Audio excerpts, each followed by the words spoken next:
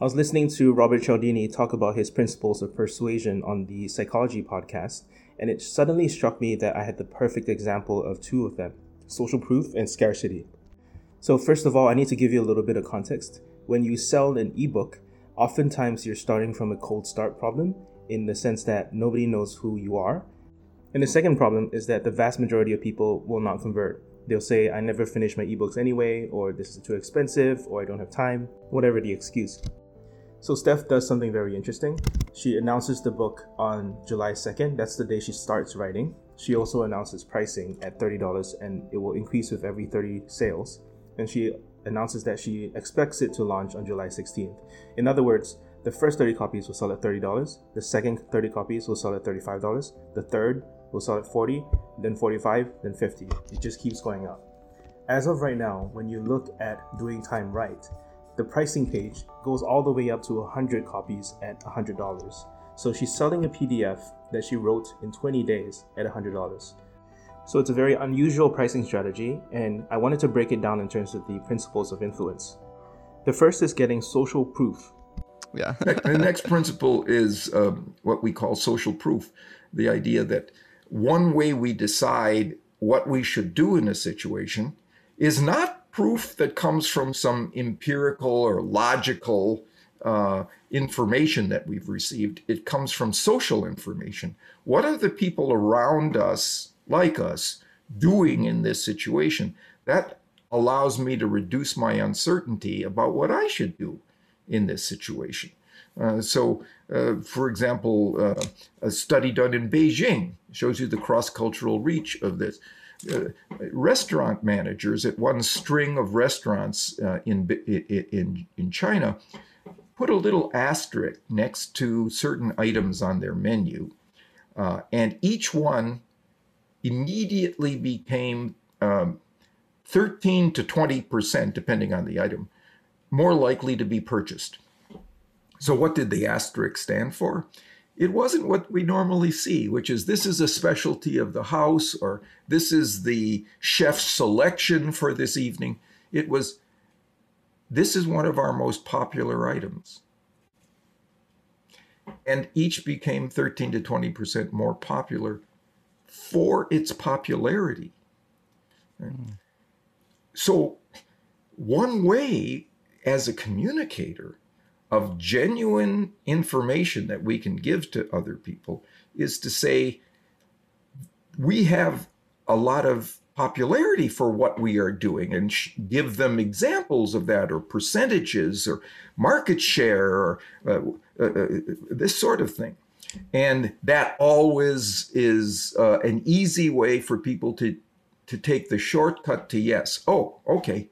Then I don't have to continue to calibrate and think about the pros and cons of this.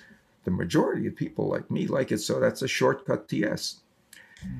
But there's some new research now. My team is responsible for some of it that takes the principle of social proof to another level. And it is that suppose you have a startup, or you have a new product or service, or an idea, a new initiative you would like people to join you in. But because it's new, you can't point to social proof. The social proof is minimal. I mean, it's actually negative. Not a lot of people are doing it. Is there anything you can do under those circumstances? It turns out there is. Even if you only have a minority or a small minority of people who have adopted it because it's a good idea. You have to have a good idea. But if it's a good idea, you get to show a trend to that minority position. If it's only 20% of the market that's interested, if you just say 20%, that's a statistic. If you said 6 months ago it was 10%, that's a difference. And that's much better.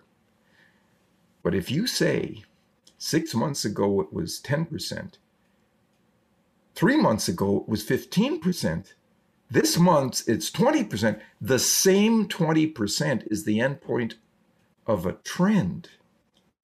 And people project the function of a trend into the future, so that for the first time, you have the leverage of something we didn't know the label of before, future social proof.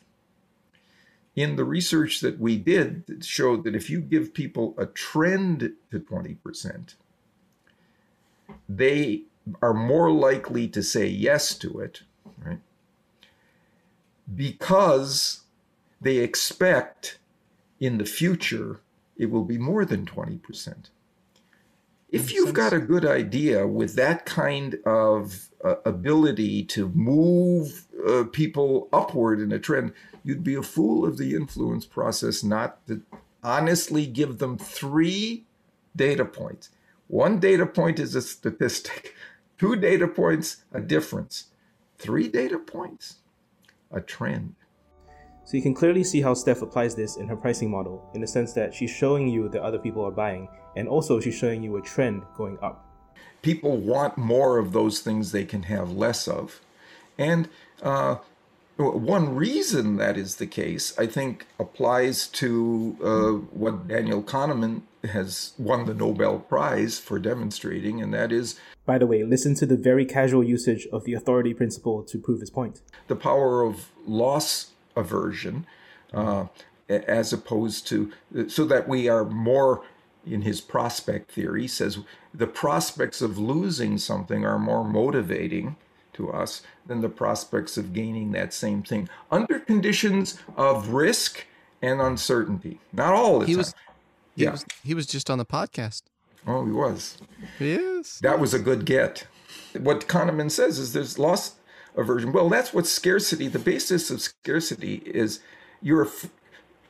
if something is scarce or rare or dwindling in availability, you're afraid that it will be lost to you.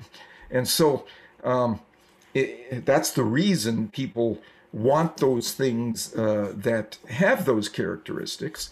And there was a study done of 6,700 e-commerce websites, and they looked at A/B tests within them to see which were the factors that, if they included it or withdrew it, made the biggest difference in conversion from prospect to customer. It was scarcity. It was scarcity. If you could honestly say that we have a limited number of these at this price or with these features or with this payment plan or whatever it was, you got significantly more conversions than any other feature. They looked at 29 of them. By the way, the next 5 were the other principles of influence.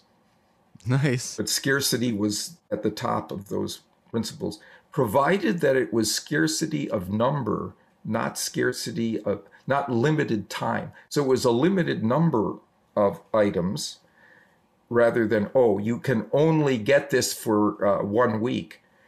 If you can get it for 1 week, that means you can decide to get it any time in that week. If it's a limited number and there's competition for it, therefore, you better move now. And that's the reason limited number is more successful than limited time offers.